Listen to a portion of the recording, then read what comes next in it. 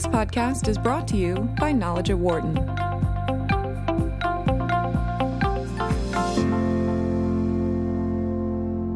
Our guests today are Mahmoud Mohiuddin, Senior Vice President of the World Bank Group, and Georgia Petkowski, who is a Senior Fellow at the Wharton Zicklin Center for Business Ethics.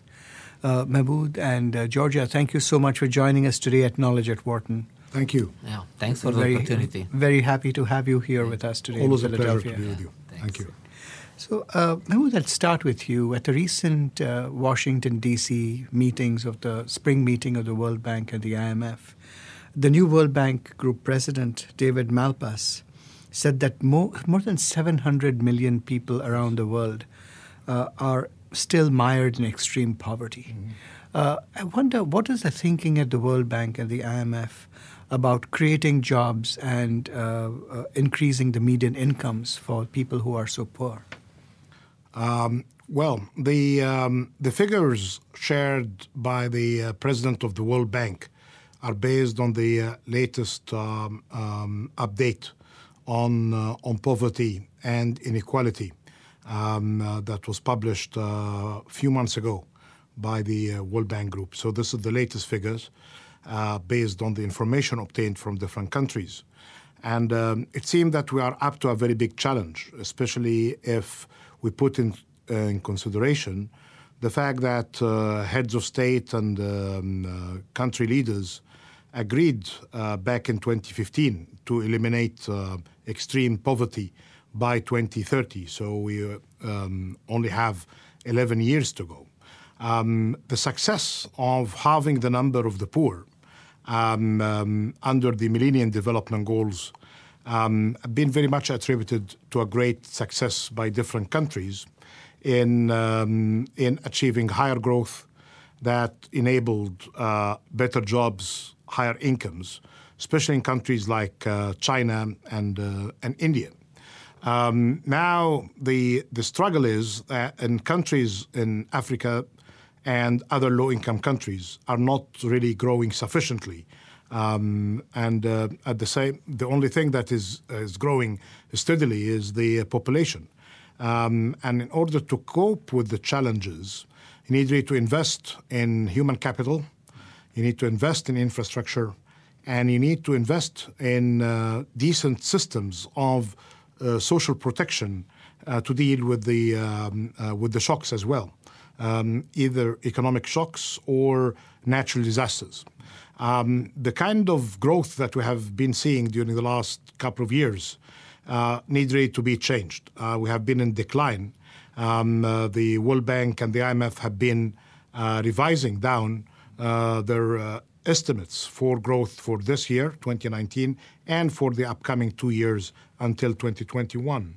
In order to deal with the challenges of extreme poverty, especially in Africa, you need to have growth figures exceeding 6% in a steady, continuous way. And this is basically, again, emphasizing the importance of investments. Georgia, based on what Mahmoud just said, if the world economy has to grow at more than 6%, especially to deal with problems of extreme poverty, what do you think are some of the solutions to how that can be made to happen?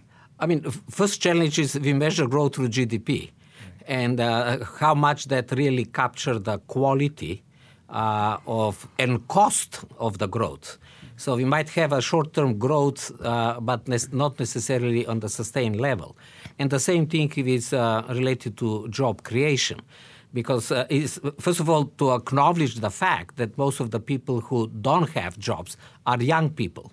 And then it's not just the question of creating growth so that they can get employed. The question is, do they have the relevant knowledge to get employed? So this is usually neglected.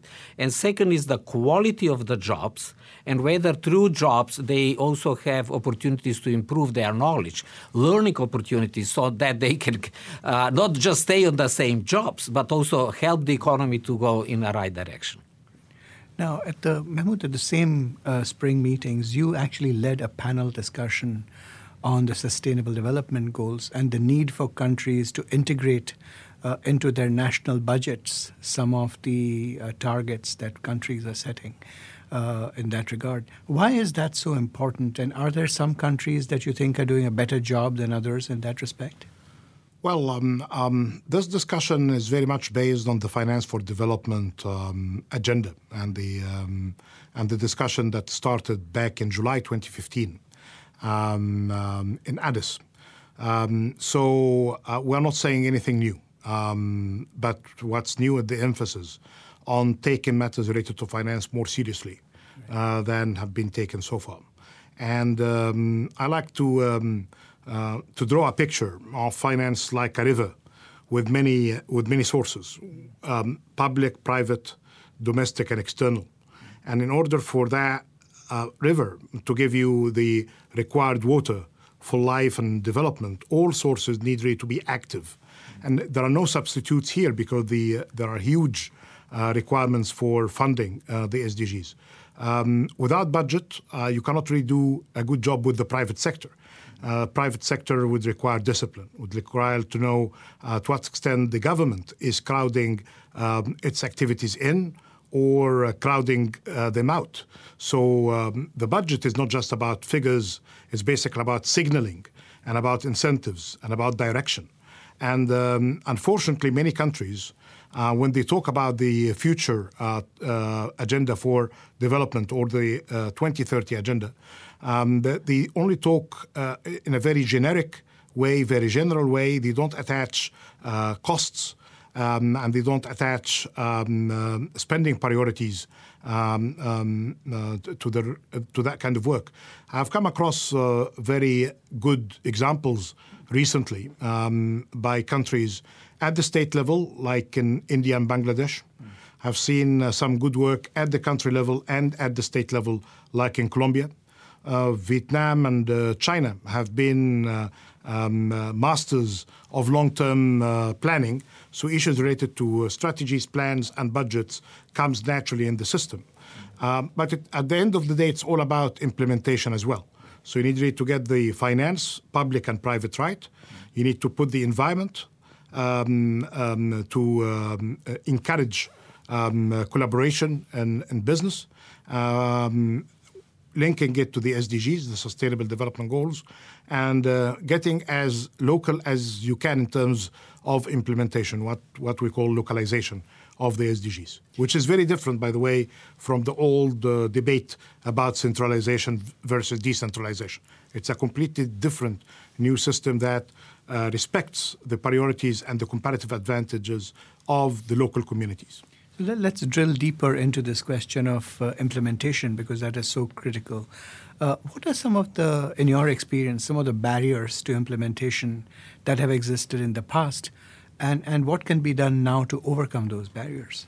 Right. I think the work that we are pushing now towards more localization is based on the experience of the Millennium Development Goals, which ended in 2015. And in joint work with the United Nations Development Programme, the UNDP, and the World Bank, we found out that the difference between failure and success is basically the delivery where it matters. At the end of the day, all of these development goals mean better life, better services, better support to individuals and human beings wherever they are. And they are located either in urban areas, in cities and districts, or they are living in rural areas. So as far as we have seen by evidence, if the focus is only centralized, and assuming that there is going to be some magic coming out from a trickle-down effect, that one didn't really work. For countries that achieved better results when it comes to education, health services, better transport, these are the countries that have managed to factor in the local priorities, engaging the communities in setting the priorities, because under budget constraints, you cannot really do everything at the same time.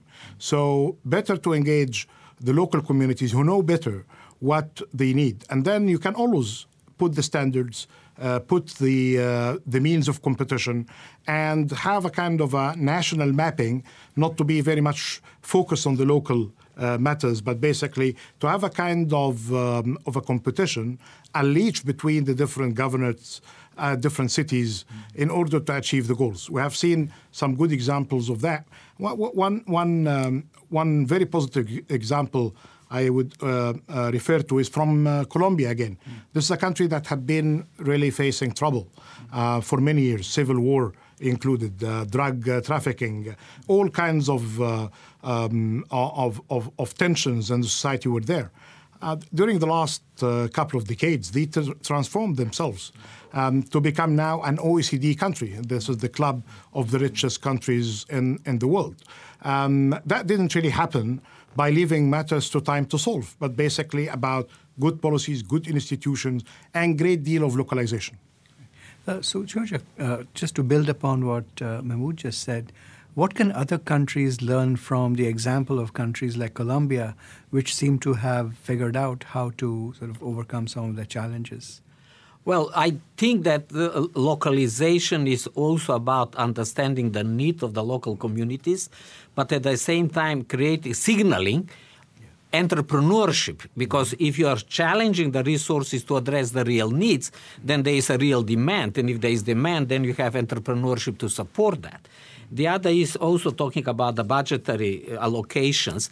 It's also important to look at which portion of the budget can be leveraged by bringing the private sector. This will not happen just by saying we would like to engage the private sector, but the policy really to address the gap which exists between the commercial immediate interests of the corporate sector in addressing some of these issues which are not immediately awarded by the market. So I know that the World Bank Group is doing a lot in the context of blended finance. That's the contribution from the World Bank, but that kind of innovative thinking is also needed from the government side. So when they do the budgeting thing. So that's one thing. The other is that the more you have direct knowledge exchange between countries without intermediaries, the better. I mean, it's good that the World Bank is taking lead on that for many years now. Knowledge at Wharton as well. We need that. But it's also, we need to have that more complementary engagement where the country will learn from each other without filtering that. And I would also argue that young people can play a tremendous role in that. One of my students from the last semester who was doing something on homelessness in Philadelphia, during the winter break, she went to Bangalore to look at how they address the issue of homeless in Bangalore. And now when she came for this semester, she started implementing some of this idea. And you have the other things. Another student of mine this semester, with a few of his colleagues, developing a new model of addressing issue of health care for low-income people in the United States, suddenly said, well, maybe our concept can be equally relevant for Africa. Yeah. But engaging in Africa, they also get sufficient information to revise their thinking of how to do it in Philadelphia. So this whole knowledge exchange thing is very kind of holistic, and there are different ways, and this is what we need to support. I'm so glad that both of you mentioned both entrepreneurship and innovation as important ways of dealing with these issues. Because that's takes me to the next point, Mahmoud, that I wanted to bring up with you. In reading some of your writings, I know that you have been saying that in the past, billions of dollars of investment were required. Now it is trillions. And to address the gaps between the resources that will be needed to implement the Sustainable Development Goals and what resources are available today. What sorts of innovative financing solutions do you think have you been seeing that allow people to solve this, to bridge that gap? Yes, what triggered the discussion of the billions to trillions? This is the phrase that we used to promote more private sector, public sector kind of innovative solutions. Well, basically, the fact that some estimates, when you aggregate all of the funding gaps in different countries to achieve the 17 goals, the gaps were estimated or could be guesstimated to be around $4 to $6 trillion. You can see even the gap in the estimates because of lack of data and information. Right. More recently, only in 5 areas of the Sustainable Development Goals, education, health, and 3 areas of infrastructure like water and transport and energy. The estimates of the International Monetary Fund tell us of a gap of around $2.6 trillion. These big figures perhaps may need to be translated at the country and the local level. And again, you'll find these gaps. At the end of the day, you'll see that these trillions of gaps are really part of a bigger story, this bigger story that we have in the global system today, more than $100 trillion of available funds and assets. Many of them, many of such assets are with negative yield or with zero return. So here it's basically how to encourage such funds to take perhaps more risk, but more calculated risk, with the help and partnership with different agencies, including the World Bank and the regional development banks, and get part of this great availability of funds to where priorities of development are. This will not really flow directly, but they need to be incentivized. They need to have better business environment, governance, rule of law, and pipelines of projects. And this is basically the kind of partnership that the World Bank has with many of the countries, that we don't just do transactions. In many cases, we are required by countries to help in improving business climate and the pipeline of financeable projects. Having said that, I think we need to deal with all of these gaps together. I mentioned the gaps on finance, and there is a gap of implementation that we discussed, and there is a gap of data as well. Yeah. And the gap of data is responsible for lots of the mess that we are seeing in terms of lack of funding in many countries because of lack of knowledge. Many investors may be just guided by perception. Part of that perception might be wrong or suffering from prejudice. The only way to do it or to fix the problem is to provide better information. It could be worse than what they think, and in many cases, as we have seen it in Africa, for instance, is much better in terms of a decent return to risk mix. But what we need is basically more updated information. And part of the discussion that we're doing with the business community as one of the PRs or the permanent representatives to the UN, the ambassador of Canada, mentioned that we need to be all bilingual. I would say that we need to be multilingual. So the government needs to understand the language of the private sector. And at the same time, both they need to understand the language of community or society. And this requires patience, interpretations, better interpretation, and not to live in these kind of isolated silos. Right. Georgia, coming back to the point you raised earlier about entrepreneurship, I wonder if you have any thoughts on how entrepreneurship can be used to help in achieving sustainable development goals, especially among women entrepreneurs, even say at the bottom of the pyramid. And I was wondering if you have any thoughts on that. Well, we have been working together, the Zieglin Center, Wharton, and the World Bank for already 5 years with the Ideas for Action for Young Entrepreneurs. And relatively recently, we have another program on SDGs and her. This is the offspring. Yes. This is a phenomenal learning experience also for us because there's really direct interaction with the entrepreneurs. Also, they are understanding more and more it's not just sufficient to have a good business model and to have a good startup. That part of the work they need to do is to help also shaping the business environment in which they operate. That also create kind of confidence for that. Corporations should follow the same philosophy. Sometimes they say we don't go in fragile states because they are fragile, there is no institution, the risk is high. Yes, maybe the risk is high because also of their old business models.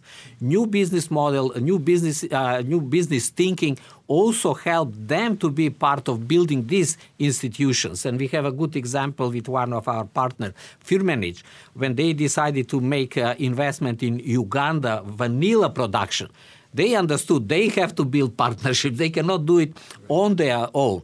And this is where the local engagement, particularly in case of vanilla, women are the main producers, and the more they are engaged in that, the more stronger social cohesion is in that environment, will be make much easier for other companies to come.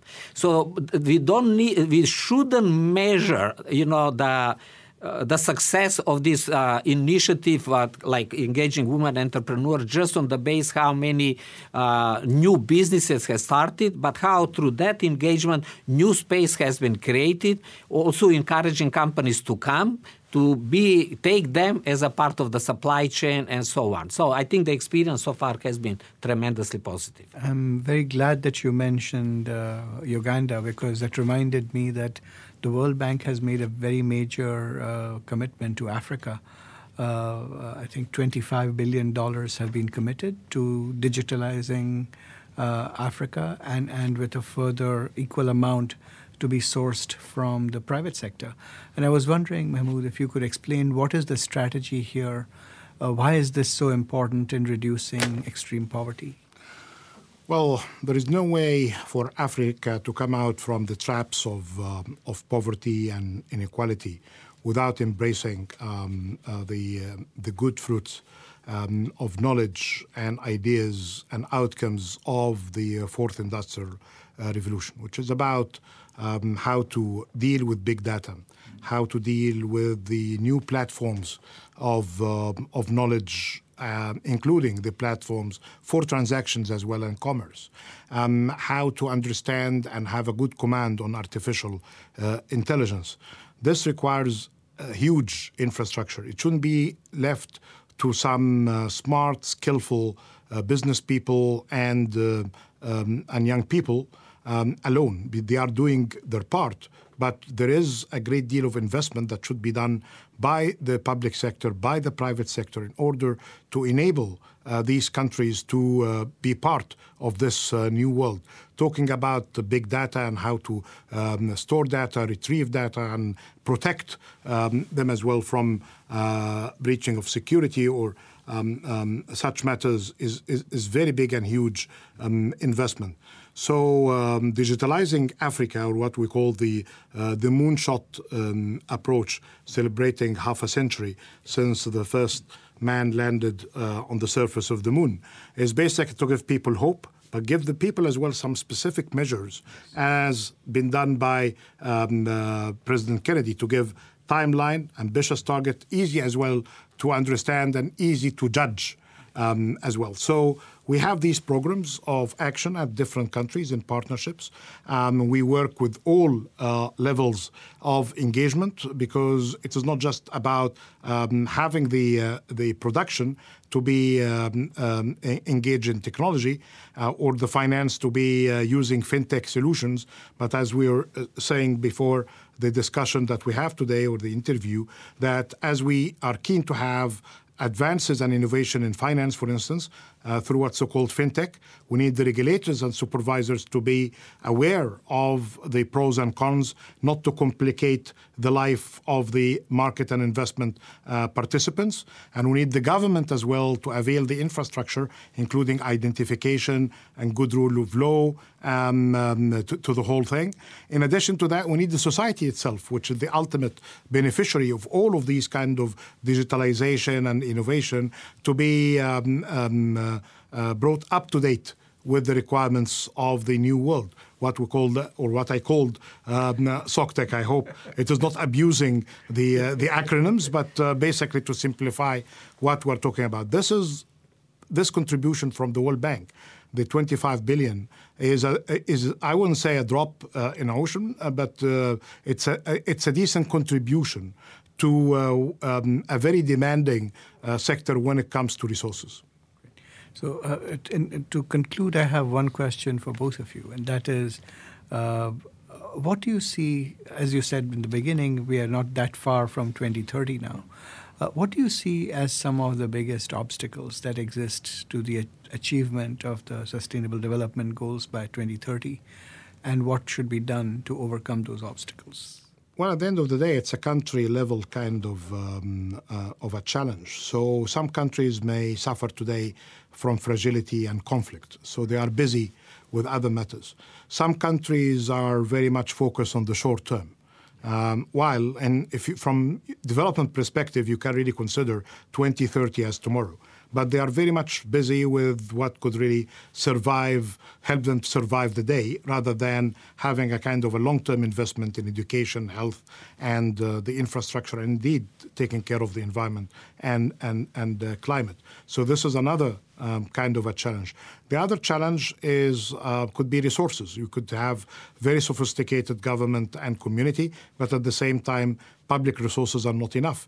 So that's the list can go on. So that's why we're after this kind of specific tailored approach that understands the pros and cons, the comparative advantages and disadvantages of each country, and try to provide a solution to the requirements. Some countries may not really need the help of the World Bank, like the sophisticated OECD countries, but again, they would benefit from sharing knowledge and putting themselves in this kind of a challenge of competition. Well, I will focus just on one. Being here at Wharton, of course, the first thing comes to mind is what we need to do about management education. Yes. I think we need a fundamental change there. If the private sector is the sector which creates most of the job, create value, then are we really preparing our students to take the lead in this space? And I think a very serious reflection on that, understanding the challenges of sustainable development goals from one side, the challenges of companies to engage in that, and what are the knowledge gap present there, kind of creative pressure on the professors to reflect on their curriculum, whether we are preparing the students for tomorrow or we are just telling the same story of yesterday. So these are the challenges, and this will not happen until the students themselves get a little bit better organized, better exposed to the sustainable development goals and the challenges there, comparing what knowledge they need to be part of that. And I will conclude with a conversation with my colleague Bill Laufer from Wharton. It's about generational responsibility. Mm-hmm. The students has to understand that it's not just our generation, what we can do for them, but what they can do for themselves. And I think that's the key. Great. Well, Mahmoud, Georgia, thank you so much for joining us today on Knowledge at Wharton. Thank you so much. It's been a pleasure to have you here. Yeah, thank you. For more insight from Knowledge at Wharton, please visit knowledge.wharton.upenn.edu.